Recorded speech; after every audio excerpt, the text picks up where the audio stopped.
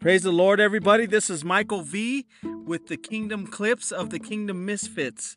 In Luke chapter 15 and verse 22, it says this: "The father said to his servants, 'Bring out the best robe and put it on him, and put a ring on his hand and sandals on his feet, and bring the fatted calf here and kill it, and let us eat and be merry. For this my son was dead and is alive again. He was lost and now is found.' And they began to be merry. Now his older son was in the field, and as he came and he drew near to the house, he heard music and dancing.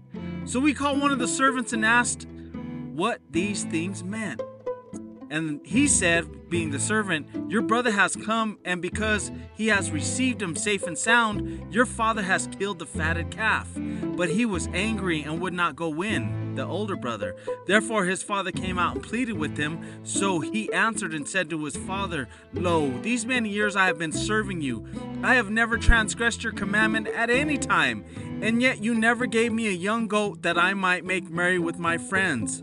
But as soon as this son of yours came, who has devoured your livelihood with harlots, you killed the fatted calf for him.' And he said to him, 'Son, you are always with me, and all that I have is yours. It was right that we should make merry and be glad, for your brother was dead and is alive again, and was lost and now is found.'" Family of God, I just want to take a few minutes to go over this scripture, and mostly in verse 30, I want to emphasize, because this is all often taught as being the parable of the prodigal son. I like to call it the parable of the man with two sons who both missed the love of their father. And the older son didn't know that the father loved him so much that he mistook when his father restored his brother, that was that he was less loved by his father, not realizing that everything that his father has was his, just like everything that the younger son had was his father's. But guys, I want to emphasize this.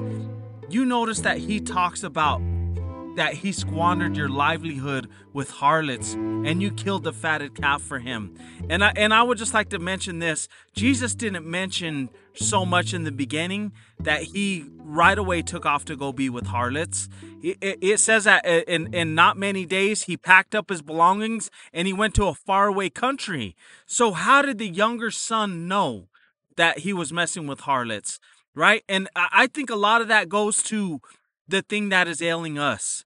I feel like somewhat of the older brother was struggling with is thinking about harlots. Harlots was on his mind. He didn't think about squandering. He didn't squander the money on a bad business deal or a bad tent making campaign or anything like that.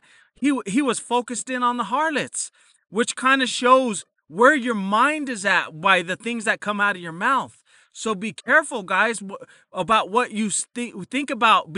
Let every man be swift to hear, slow to speak, slow to wrath. That's what James says, because it's crazy that we should think about the things that edify one another, not things that bring each other down. And we shouldn't be talking about the worst thing in a person to another, especially our own family members. We shouldn't be trying to bring them down like that, especially when he had no proof. Right, family of God? So guys, just keep it kingdom and be blessed, guys. And I just want everybody to be swift to hear, slow to speak, especially, man. And let your conversation always be grace seasoned with salt. In Jesus' name, don't be the same. Amen.